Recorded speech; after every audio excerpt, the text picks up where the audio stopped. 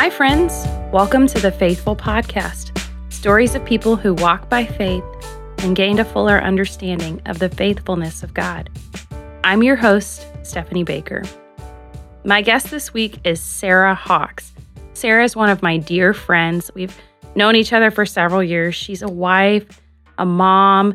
She's a pediatric oncology nurse.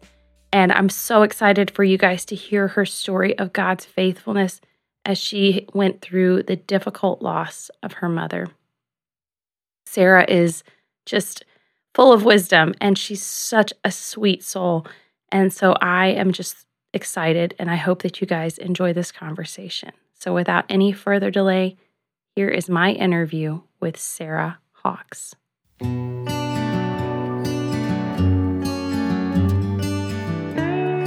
Sara, welcome to the Faithful Podcast. I'm so glad you're able to join me tonight. Hi. How are you? How's your day been today, Sara? It's been good.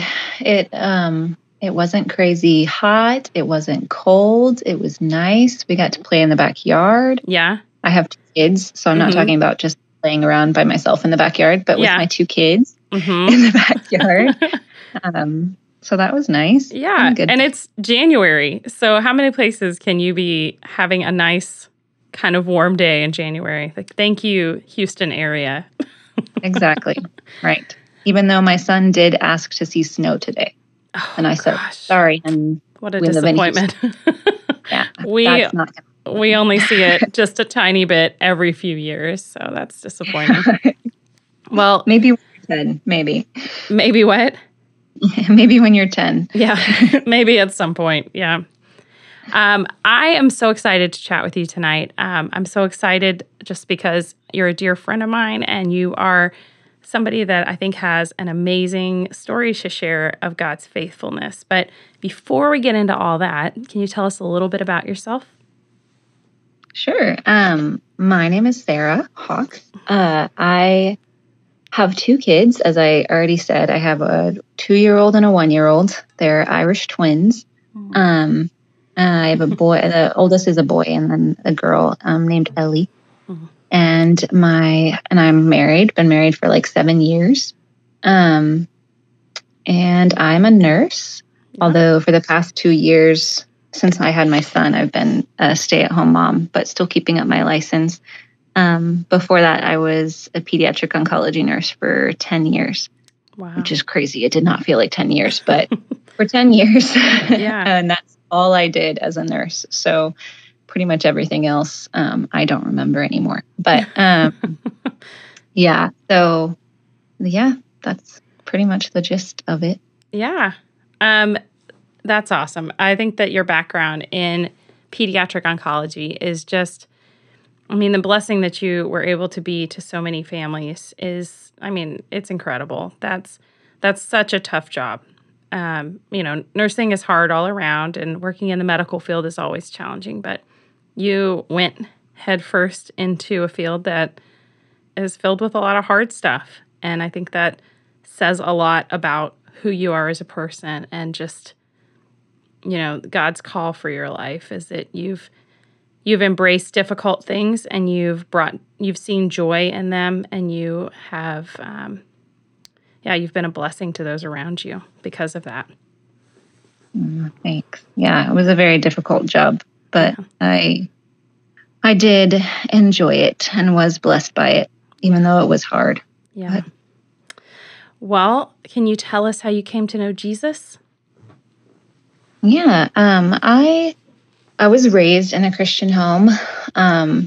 It's funny because that always used to sound almost a little bit boring to me. People not having like the big conversion story. And I think sometimes we I know someone who did have a big conversion story, and he's like, you shouldn't ever have any disdain for that, because it's a good thing to have been raised up in the faith, Exactly.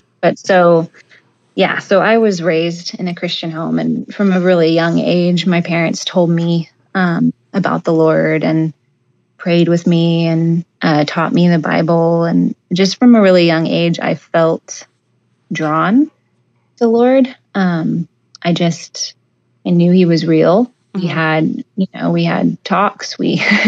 I was baptized when I was 8 by my dad, which is really cool because although my dad and I don't have the greatest relationship now, I love to see that God worked and works good through my dad in spite of all of the issues that we all have sometimes, that God is able to still use that for good.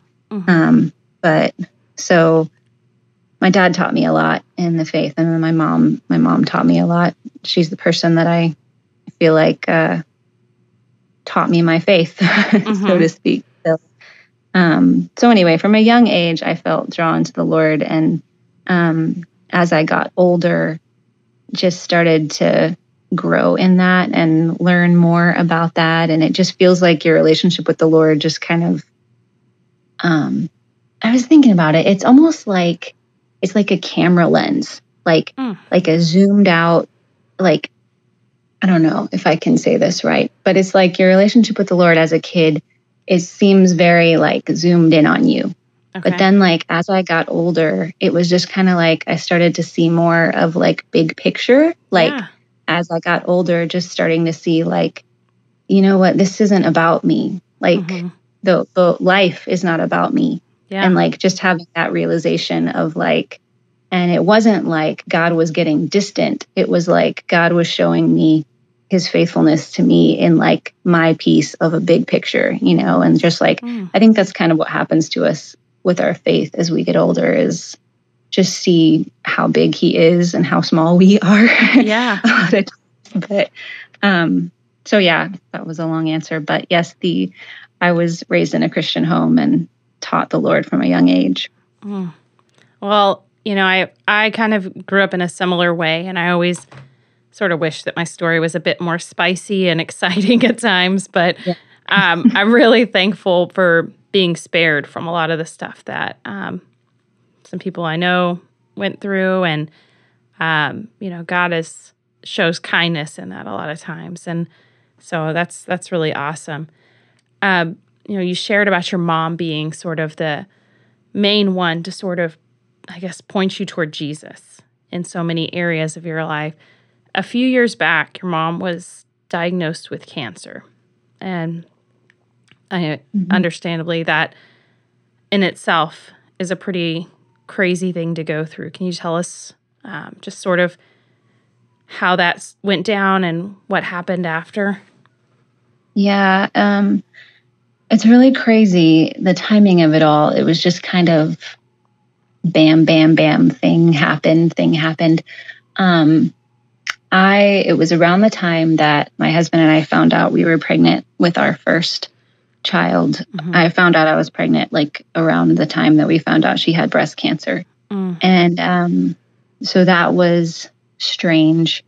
And then also around that time, my parents got separated, which just added to the mix of everything. So here I was having a baby for the first time. And then my mom going through chemo, and my mom going through a double mastectomy and a separation, and just constantly, my mom, we were always very close. She was always the person that I talked to about everything. She was the person who just taught me so much. I've just got little glimpses of conversations with her my whole life that are greatly influenced things that I still believe to this day, and she was a very wise woman, and there was nobody closer to me other than my husband, than my mom. And so because of that, I just didn't really think that I would ever lose her. It was just one of those, your mom's always there, and she always will be.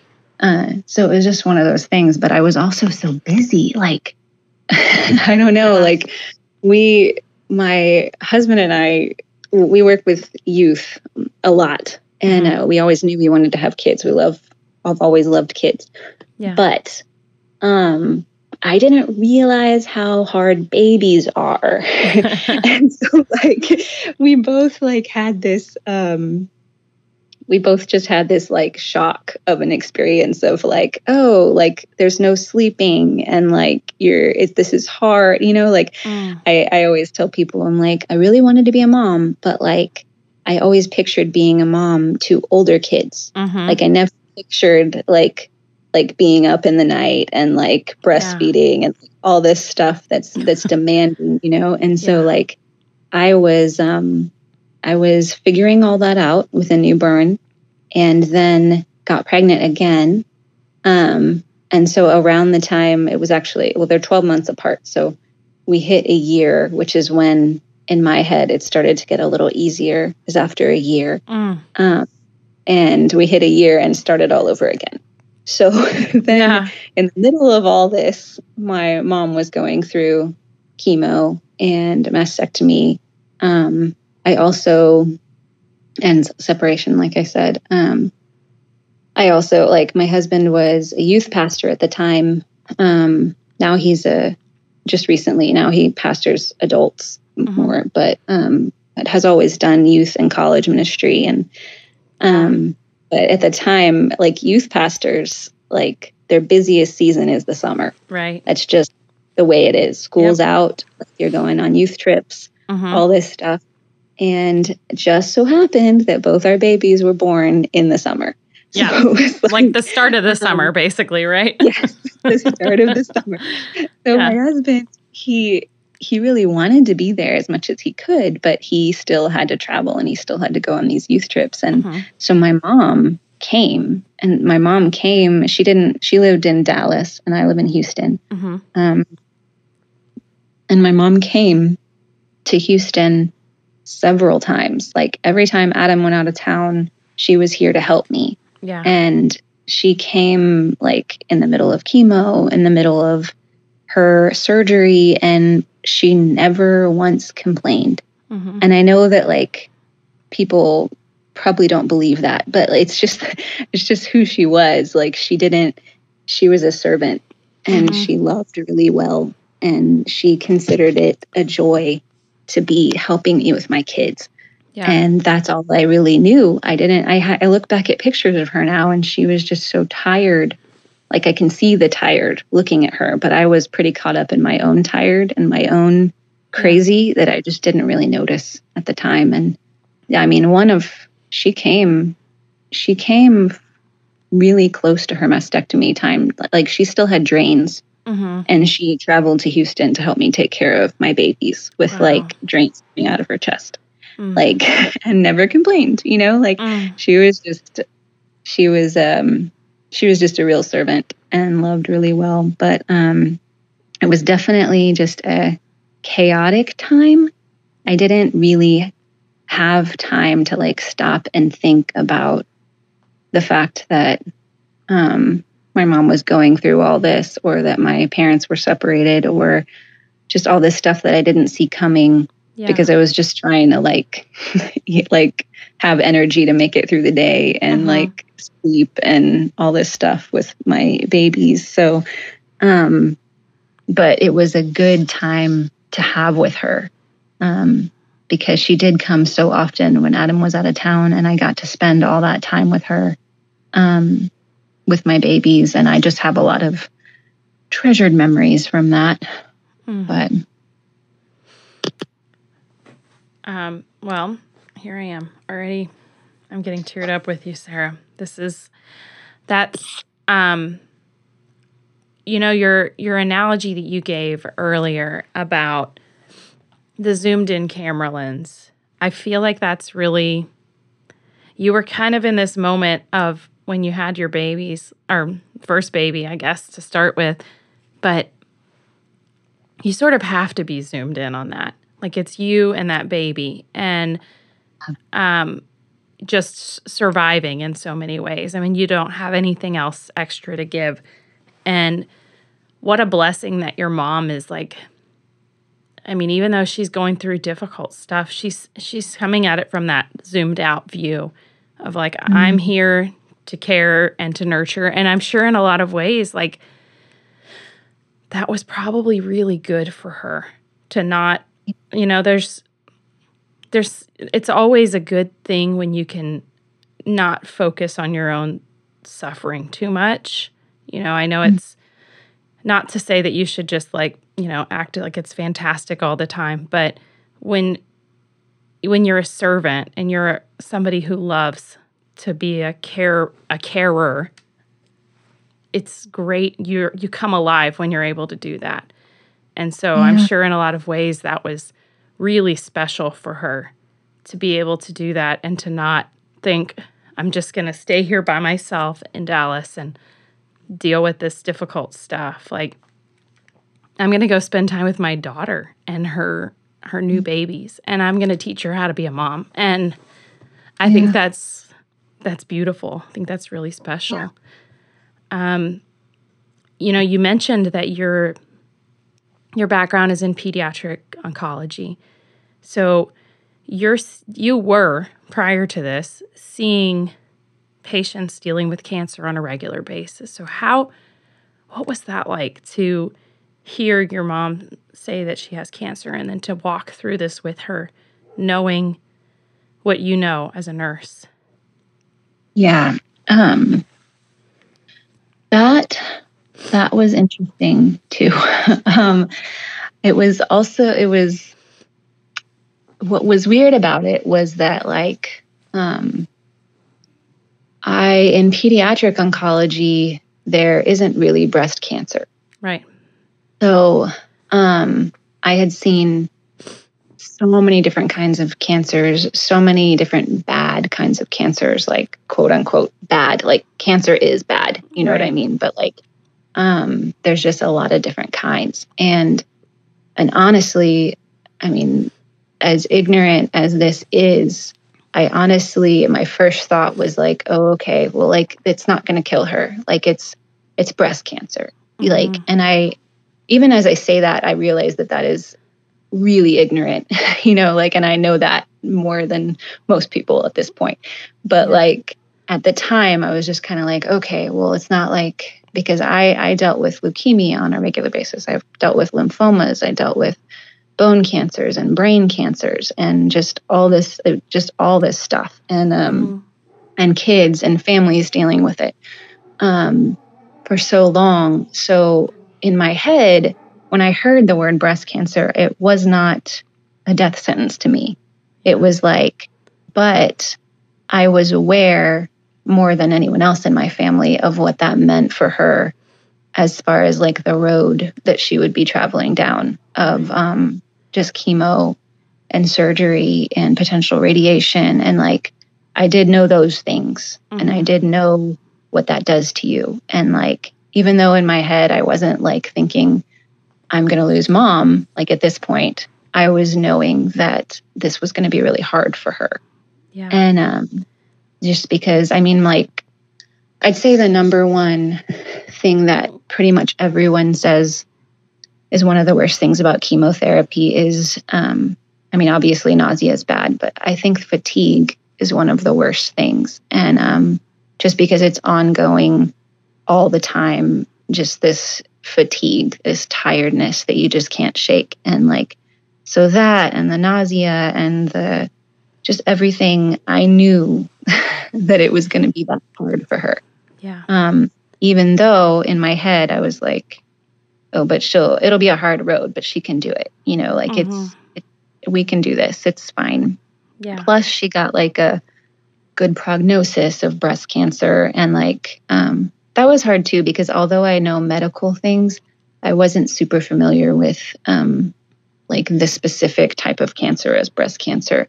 But I was still able to help her with a lot of those concepts and everything. But that was hard because in the beginning, I still didn't see it as this would take her. And it honestly wasn't until, so just a little backstory on that. She was diagnosed with breast cancer around the time of my first child that I found out I was pregnant with, and then went through all her treatment. And then it wasn't last. it's been a year. It was a year in January that she passed away. And this was a year a couple weeks ago. And so it was the Thanksgiving before that we found out that she had a tumor in her brain and that her cancer had metastasized to her brain. And it was like a golf ball size or something crazy like that. And my mom is such a tough person that she had had symptoms for a while and just thought that it was like headaches or something. But anyway, so it was around Thanksgiving that year that we found the tumor. And even then, like, it was just like, I just didn't let myself go there. Right. It was strange because, like, there was this part of me that, like, medical part of me that, like, knew what that most likely meant. Like, metastasized breast cancer to the brain. Like, I knew, and I must have known because, like, I called Adam crying and, like, he came home from work, like that day and was just, like, with me. But, like, still in my head, it was like, it just didn't even occur to me that she was really going to die, you know, like, and like, so it was just this strange, it wasn't until, they found the tumor around Thanksgiving.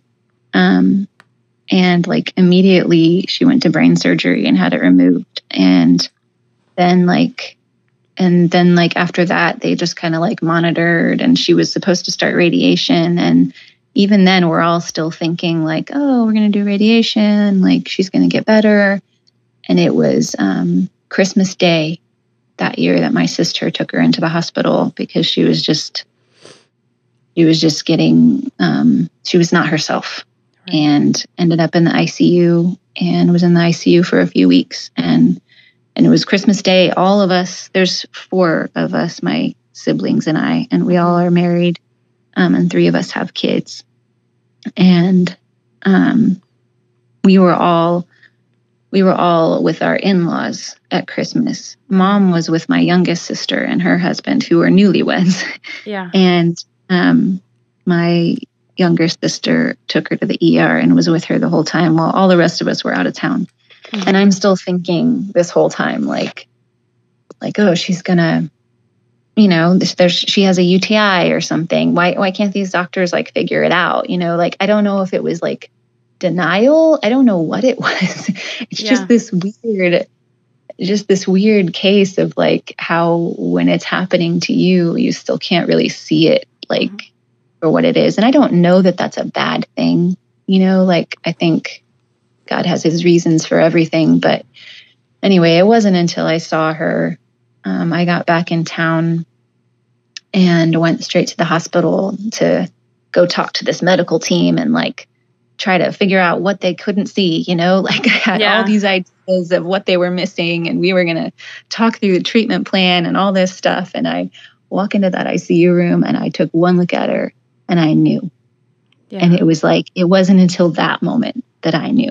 And I was like, I'm going to lose Mom.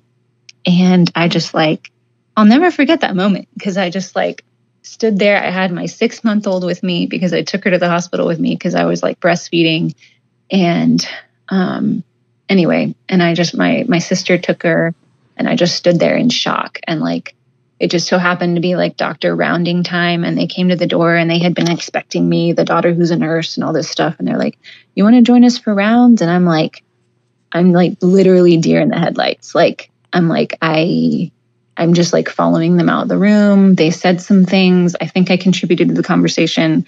They were going to do a spinal tap. That was the only thing I could think of they hadn't done. And they were going to do it that day anyway. So I talked, but like, it was just crazy. It was that moment that it was like, wow. So I think there was just this weird dynamic of like being medical and like knowing what everything meant, but still having to like come to grips with it myself. It was hard.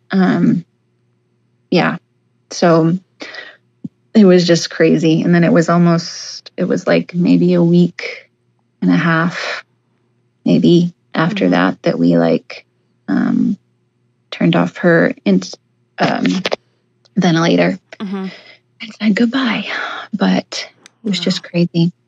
like none of us saw it coming. And there were four of us, and like I said, kids. And my mom was a wonderful mother. She always loved children. She was one of those people, like my grandma like wrote in this book for us about my mom being that kid who would go to the nursery just to play with the kids. Like it was what she just always loved children. Right. She was a teacher, and she was like a mother figure to so many people.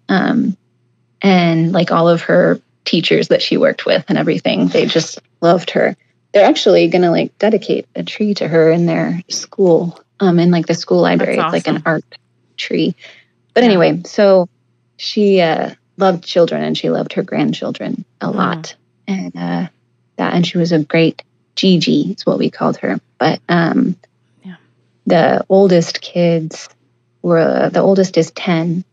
And then there were mine that were the newest. So while I was having to deal with like the sadness that my kids wouldn't remember her, my older brothers and like my brother's kids are having to like miss her, you know, and just, that's just crazy. Like that, just how grief can hit so many different stages, and so many people are in different places, you know? Yeah. And it just spanned all of us, but it was definitely a crazy time. That's for sure. Well, with you becoming a mother in the midst of all this, how did that affect the grieving? Yeah. This is like what I've been learning over the past few years, right? This has been my life for the past couple of years. It's a lot. It's been hard, but also good. If that makes any sense. No, totally. I've already said, I've already said my mom was like my best friend, and just that she taught me so much. And she was my rock. She was like my double check for everything that I did. And like for anyone who's had like a baby, with them or whatever, it's like you second guess yourself all the time. I think any parenting, like it doesn't have to be a baby. You second guess yourself all the time. Yeah. And I always second guess myself anyway. I was an overthinker like my whole life. So, and mom knew that about me, and she was just my person who I was always going to go to, and she was going to, you know, like, Mom, is this right? Is this right? You know, and so, and she knew me the best. She taught me my faith. You know, if it can be taught, it was my mom who did it. And she taught how to live it. She what? She taught how to live it. Yeah, I mean, you can teach that for sure. Yes. But my mom would be the first to say that the Lord is the one who raises our kids more than we do. She was literally always praying for us. And I think she just was aware that like her in and of herself and like their marriage would fall short of perfection for us, you know, and just that like God was going to have to work to bring about good in our lives. And just like, I don't know, this is just a silly example of this, but my mom says that she had like a temper with us growing up, and like, but I don't remember my mom losing her temper like ever. Yeah. And like, so she thinks that, and that gives me a lot of hope, you know, like, it's like she credits that entirely to God. She's like, He wiped it from your memory. You only remember the good things. It's cool. You know, but so, that being said, she just, she taught me a lot about being a mother just by modeling it. But there were a few things that the Lord has taught me through motherhood, just from early on, just a few different lessons, and just like to list a few, like I think one of the first lessons I learned as a mom was just how little control you actually have. Yep. I think that it's just like parenthood in particular is just very much like you realize that you don't have as much control as you think you do, you know? And then like almost simultaneously with that, the Lord was just teaching me that literally all good things are from him.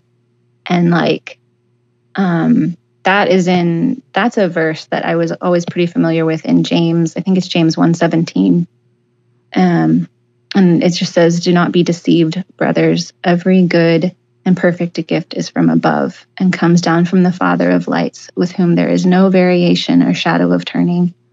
And I've always loved that verse, but like it started to mean more to me as a mom, because like, just as like an example, every mother of new babies like is aware of SIDS.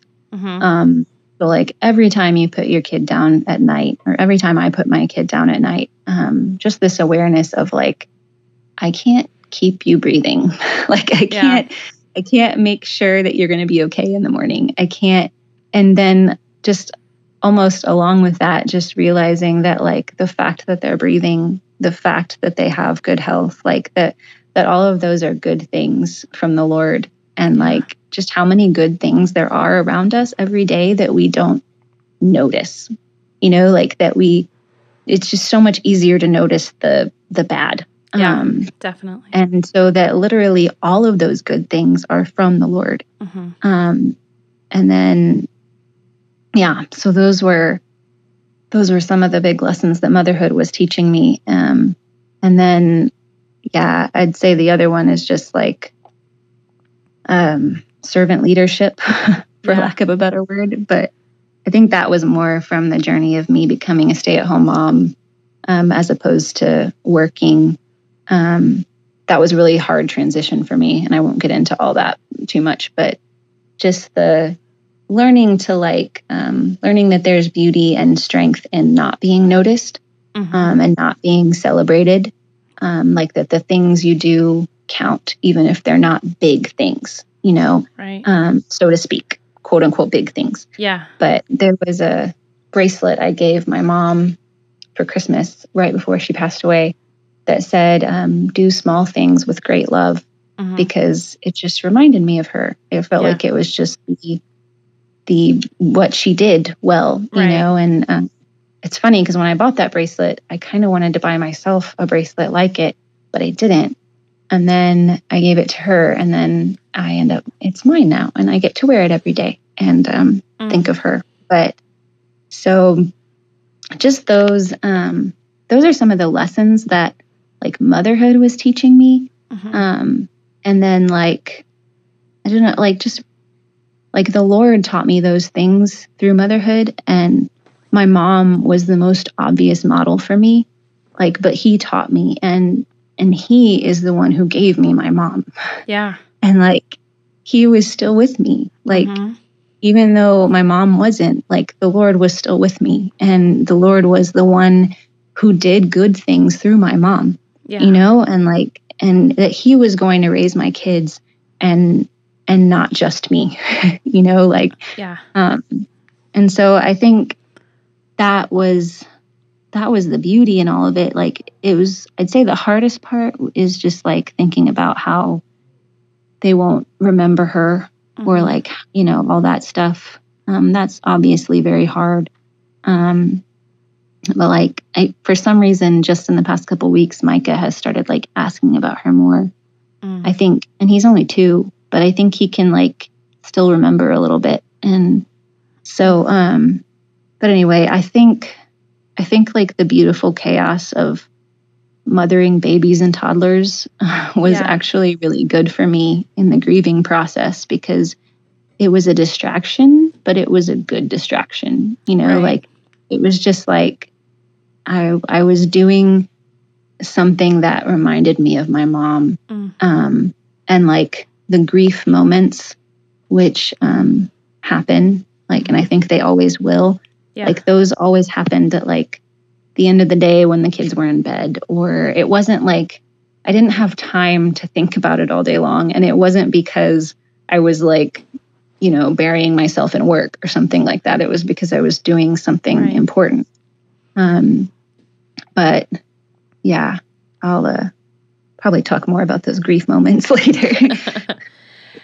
I I think it's really neat that you brought up this idea of every good and perfect gift being from the Lord. That's been hitting me a lot lately. Like I mean, I think part of my personality, I generally don't worry too much, but when I do, I can really like spiral and like, okay, I feel like I can be enjoying a moment and be like, what if this kind of moment never happens again? And those kind of things are like, what if all of us are never together again like this? And when I have those moments, lately God's been like showing me like, this is a beautiful moment that I have orchestrated. And if this doesn't happen again, I'm still good.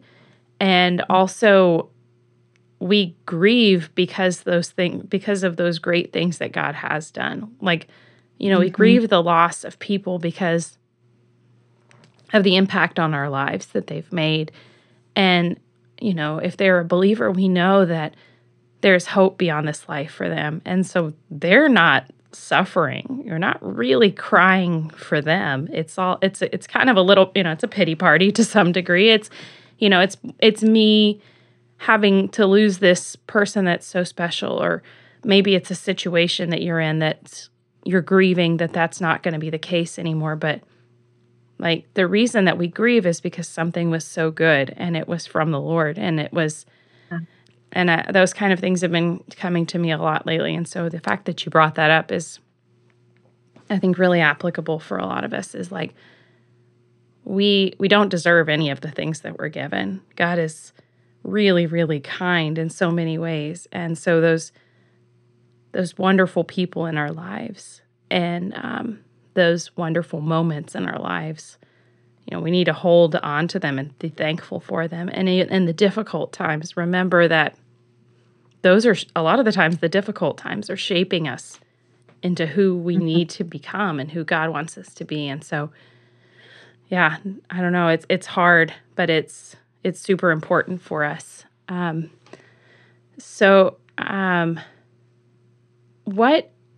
do you feel like was the biggest unexpected blessing in this time? Well, there were a lot of them. Yeah. There were a lot of little things that were big to me at the time. I mean, it was great. Like, just a little bit more story about it. My mom lived in Dallas, but she was visiting Houston for Christmas, and she was in like Conroe, Woodlands area when she was hospitalized. So she was at the Woodlands Methodist in the ICU there the whole time till she passed away. So I'm in Sugar Land. So anyone who like knows Houston knows that that's not a super close drive. Yeah. And when we got back in town, Adam had a college trip to go on. And still, like I said, at the time that we got back in town, I truly didn't think that this was as serious as it was. So I told him to still go on his trip. So he went, and I ended up going to the hospital every day, like driving up there, coming home at night, putting the kids to bed. And so that meant that I had a really good friend named Aaron who dropped everything and came and watched my children all day. I had another good friend named Linda who came and brought blueberry muffins because they're my love language, and I think chili and wine and a hug, just little things that were big things. And then the day that we actually planned, we were going to turn off Mom's life support and we were going to say goodbye and everything. We had people. We were actually staying in the Woodlands at that point, and we had people drive up there to watch our kids while we did that all day, and just people who did all that like for free for us. Like that was all really good ways that the Lord showed Himself. And then I think, just like I said earlier, like just the gift of motherhood and like my children. was just a really big like metaphor for God's faithfulness to me during all this. Like I kind of already shared that I wasn't really a baby person. And I didn't know that before I had babies. Yeah. I don't want to make it sound like I didn't love my kids. Of course I love my kids and everything. I honestly didn't start really enjoying motherhood until we got to like a year mark. But at that point I was like starting to enjoy it more. I was starting to like, your kids are starting to like interact with you more. And like, I don't know, like seeing the gift of seeing the world through the eyes of a child, is just like irreplaceable, you know? And like the forced lack of hurry for any, you know, like it's just like, there's a really good quote I saw recently. It's like something like you must ruthlessly eliminate hurry from your life. And I think it's someone named Dallas Willard. I don't know who that is. Yeah. You do? Yeah. He sounds smart. Yeah, definitely. Yeah. Yeah.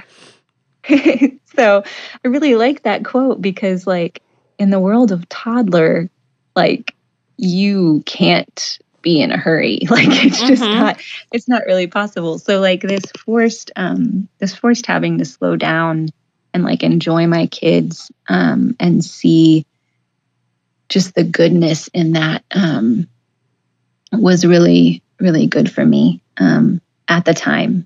And then there were just so many things that like in hindsight, I can see God's faithfulness in also, but you don't always notice those at the time when you're like walking through the actual valley and you're just like literally trying to take one step at a time. But in hindsight, there were so many good things. The biggest of which is that my mom passed away before the pandemic. Yeah. And I didn't, like, none of us knew that it was even coming. And it was January, and then it was around March, at least in Texas, that things started shutting down here. And like just the entire process of like being at her deathbed and everything would have looked a lot different if it had been a few months later, even, you know. Yeah. So that was a huge blessing, and yeah, it's just crazy. A lot of good things in the way that God was with us. I don't know. I had never really known before that you could like, I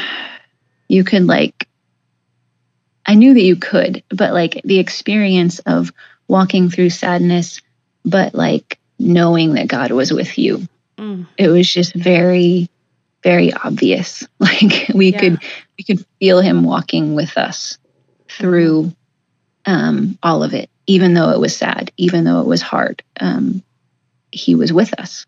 Yeah. And those little things that all lined up and helped. It was just, yeah. So what helps you to stay faithful in the hard times, Sarah?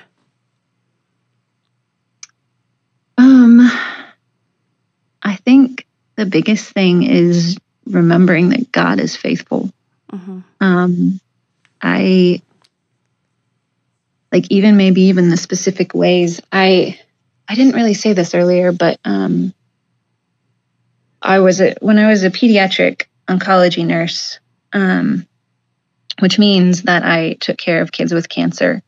There was a lot that I saw that was hard in that. There was, I think in the process of losing my mom and, you know, in the stages of grief, so to speak, like I came in a little bit later in the stages than maybe the rest of my family did, because I had already dealt with the unfairness of death. Yeah. So to speak, like I have been at many different deathbeds, and it's not good, and and especially when it's a child, and and there's parents and there's siblings there that are watching their child suffer. And I've been there far too many times. And just over the 10 years of doing it. And you can't do that job without having hope. Yeah. You can't do that job without having like just an understanding of like that death isn't fair. Death isn't like what death isn't what God had intended for us, like and separation isn't what God had intended for us.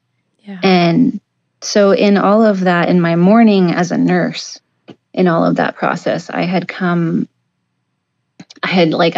lament songs. Like, I don't know if that sounds crazy to some people, but like when you deal with stuff like that, you have to have a way of like pointing you back to God's faithfulness. And on like particularly bad days, I would go home from work and just sing these particular songs that just meant a lot to me. And one of them was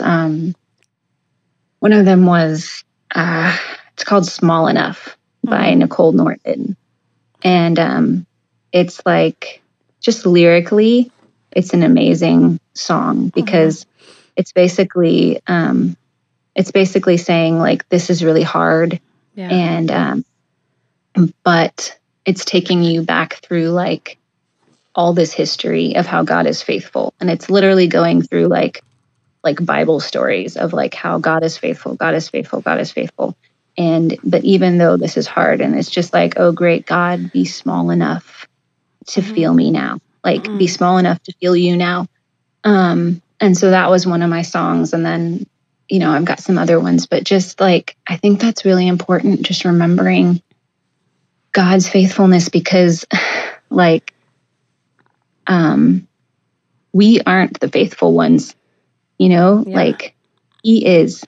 And I think that's what's so crazy is that like, going back to like being a kid versus an adult, and just how the Lord like matures us in our faith. Like, as a kid, I remember reading these Bible stories about like the Bible heroes, so to speak, like the Samson and the, Samson's the first one I can think of, but like he's painted as like this Bible hero when you're a kid. And I don't know. I just remember like learning about these Bible heroes. And then like, as I got older and I'm reading these stories, I'm like, these people are not great, like these are not, and it's just funny because like as a kid, I remember having this lens of like, oh, how can we be like these great people in the Bible? And it's really not the point at all. Like the point of the Old Testament isn't how great these people are. The point is how great God is in spite of how messed up we are. Yeah, right. And it's just like person after person of how God is faithful, even though we're not. And like, I think, like just remembering that is the biggest thing. It's bigger than just me. It's bigger than just my family. Even it's like throughout history, God has kept his promises to his people. And, different seasons and different feelings in life, change, they come and go. So I think another really good thing to do is to just have good habits that you build up. That's what I've learned over the years of like, because the habits are what's going to like help us be faithful even when we don't feel like it, like even when the feelings aren't there, but you can still, just remember who God is. Remember who God is. Like make it a habit in your life, and like set up good, honest friendships for yourself. And the biggest one for me is just pray that the Lord will keep your eyes on him, because he's the one who does that. Like it's not because I, in all of my goodness and not greatness and all that stuff, like I can't do that. But just trying to daily pray that the Lord will keep my eyes on him. And practicing gratefulness has always been a really big one for me too, because that goes back to the every good gift being from the Lord thing, like all these good things going on around us all the time that we don't notice. So train yourself to notice, like teach yourself to like, and ask the Lord to show you those good things, and then give him praise for them. Like, thank you that I slept well last night. Thank you that I'm breathing right now. Like just all the little good things that we just don't notice. And I think that's another thing that kids are really good at teaching you to do, because they see little things. So anyway, those are all my tips, I think, on remembering how faithful God is. When you're talking about that song and songs of lament, I was thinking, are you familiar with the story behind It Is Well with My Soul? I think so, but I might be getting it confused with another one. Okay. You should tell. I don't know. I mean, I have to kind of remind myself of pieces of it, but it's by Horatio Spafford. Spafford, I think is how it's pronounced. But he, lost at least, I think, like a son or two in the Great Chicago Fire, and it bankrupted him as a lawyer who was very successful. And then at some point, his family was crossing the Atlantic Ocean without him. He had to stay behind for some reason. And basically, all 4 of his daughters were killed in a shipwreck, and his wife was the only one who made it out. And he went to meet his wife, basically, and they passed the area where the ship had sunk, basically. And that's when he was inspired to write the song. And I'm like, oh my gosh. Like I even telling this story, and I've oh my gosh, read that so many times, and that song just, like, I think when you know the story behind something like that, it kind of connects you. And it's similar to reading like the Psalms when you're grieving. And just knowing, when like David's son died, and he went through this incredible loss and just grieving over his own sin even. Like, I mean, he understood grief. And I think that your ideas of, being grateful, but also, like, I think giving yourself those moments of grief, like, I mean, whatever that looks like for you. I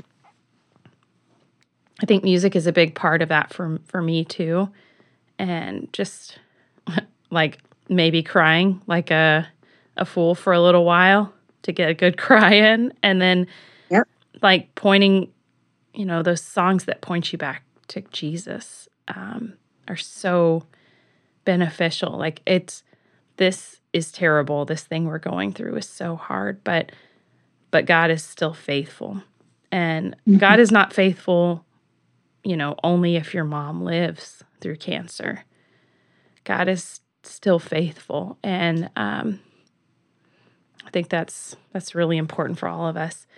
It's crazy that you say that, because that was one of the big revelations that the Lord showed to me during the process of when she was in the hospital, and just living in that tension between, like, I know that God is able to, like, miraculously heal my mom, but that doesn't mean that he will.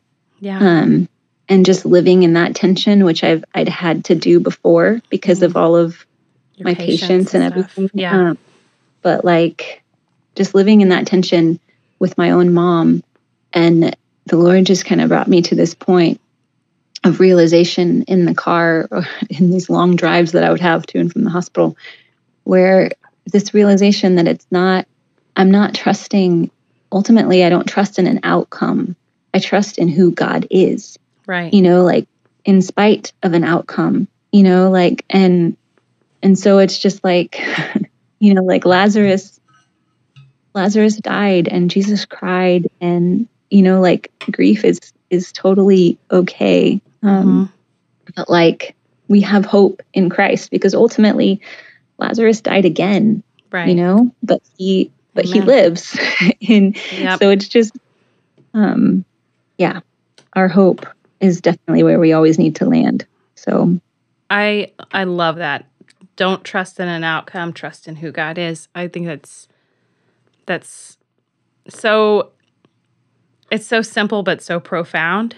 And I think that that comes from grieving with hope. And and I think that your story is a true testament of grieving with hope. But as we kind of like wrap things up, is there anything else that you wanted to maybe share with people to encourage them with, and or anything that maybe you want to say to someone who might be grieving, or just anything? Here's you got your chance, Sarah. Say whatever the Lord's laying on your heart.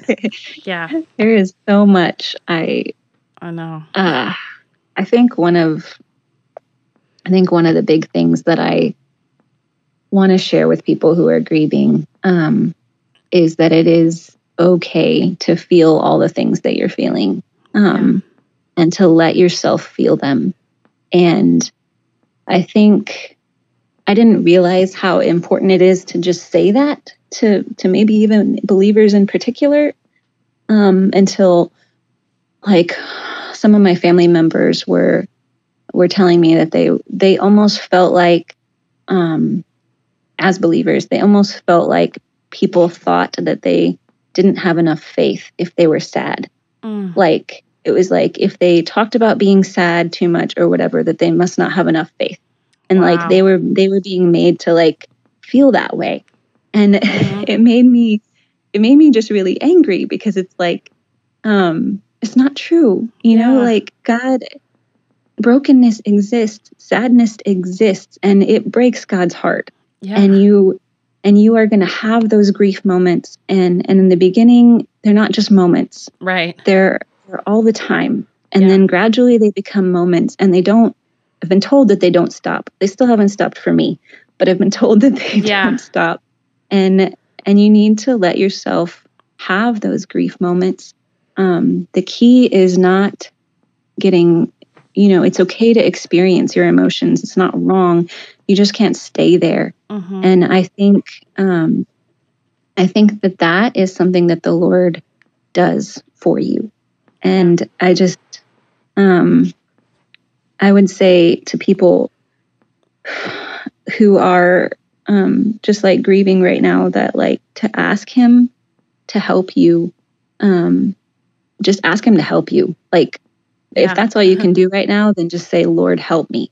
And He's going to meet you where you are and give you what you need for that moment. And for me, even though I had these moments where I would just miss her so much, because that's what I was left with, right? I had already dealt with the unfairness of death and like all that jazz. So the place that I was left was just the fact that I miss her, and nothing can make that go away. Like someday I'll see her again, but until then I miss her. And like, there's nothing anyone can do about that, So like, so that's okay.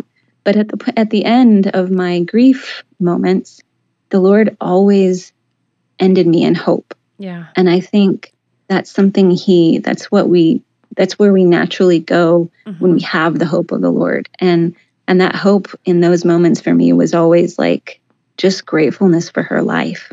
Like, so many, just back to that, like, all good things are from the Lord. Like, so many people don't have a relationship like that with their mom, or don't know their mom at all, or don't, just like, and just grateful for her life, grateful that I had her, grateful for the things that He showed me through her. And that for me was the hope that I landed on literally at the end of all these grief sessions. And that wasn't something I made myself do. Like, God got me there. And I know that in your pain, just ask Him for help, and He will meet you where you are and give you what you need. And for people who are trying to help someone who's grieving, I would say, like, I think it's hard because we all want to be fixers, we all want to make people feel better, and you just can't make people feel better. Yeah. You can bring them gifts. You can bring them, by all means, bring the food, offer to watch the kids, do all those things. Those are all wonderful. Yeah. But just, maybe get rid of the idea that you can make people feel better. And I think one of the best things you can do, because everyone's different. Like for me, I wanted to talk about my mom a lot, like, because that's just who I am, and it helped me to talk about her. And I think for a lot of people that's true, but I don't think it's true for everyone. Yeah. So, but one thing I think might be universally true that would be helpful is just to be available, because people go through things at different times, and sometimes it takes a really long time, and sometimes it doesn't. But like when the Lord brings that person to your mind, like there's a reason for that. Yeah. So say a prayer for them and shoot them a text and say, hey, I'm thinking of you and I'm praying for you and I'm here if you need to talk, like, and then it's not like and mean it. Don't just like text it and like not mean it, but like, but be available if they want to talk. But I think those moments where the Lord brings people to our minds, those shouldn't be ignored. And a lot of times you probably do pray for them when that happens, but also send them a text and tell them that you prayed for them and that you're thinking of them.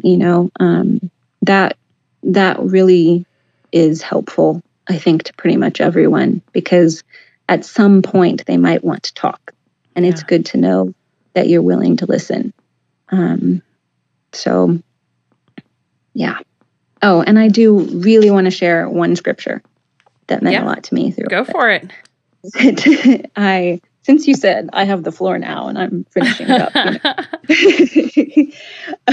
By all means. But I just thought this was crazy. So I decided to journal about the journey of losing Mom after she passed away. And I just picked up this journal that I had for years and like never actually used yet. But when I got the journal, I had written this passage in the front of it and then put it on a shelf or something, like literally years ago. And I just picked up this journal because it was perfect. And the front of it says, find a joy in the journey. And I just started using it. But the passage in the front became like my new life verses, and for all the things we've already talked about, but it is Psalm 37, 3-6. And it says, trust in the Lord and do good. Dwell in the land and feed on his faithfulness. Delight yourself also in the Lord, and he shall give you the desires of your heart. Commit your way to the Lord.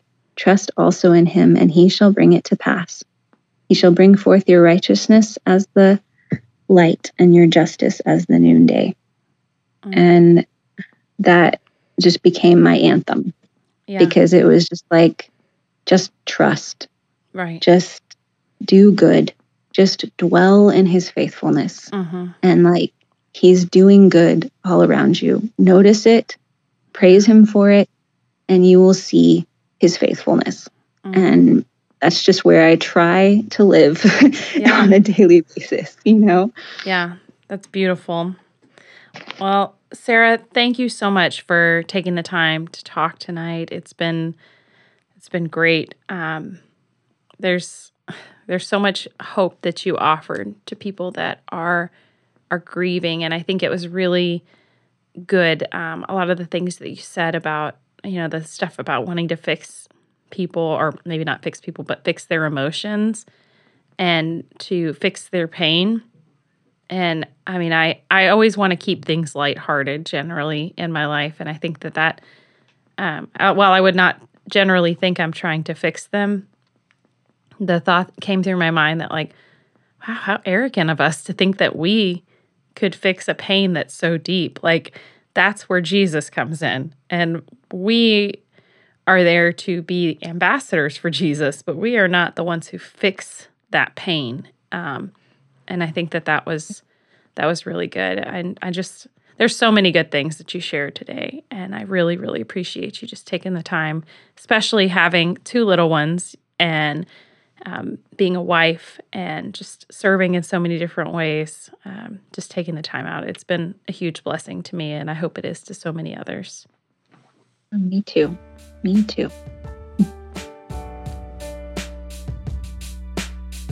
It was so encouraging to hear Sara share of how she saw God's faithfulness even in the midst of grief and sadness and the loss of her mother. I really loved her quote about how we should trust in who God is rather than the outcome. God is still faithful, even if things don't turn out the way that we want. I really hope you enjoyed this episode. And if you enjoy the Faithful Podcast, please leave me a rating and review. Reviews help people find the podcast so that it can be a blessing to them. And while you're there, make sure that you subscribe so that you never miss an episode. You can find me at faithfulpodcast.podbean.com or on Instagram at faithfulpodcast. Thanks again for listening, and remember to stay faithful, friends.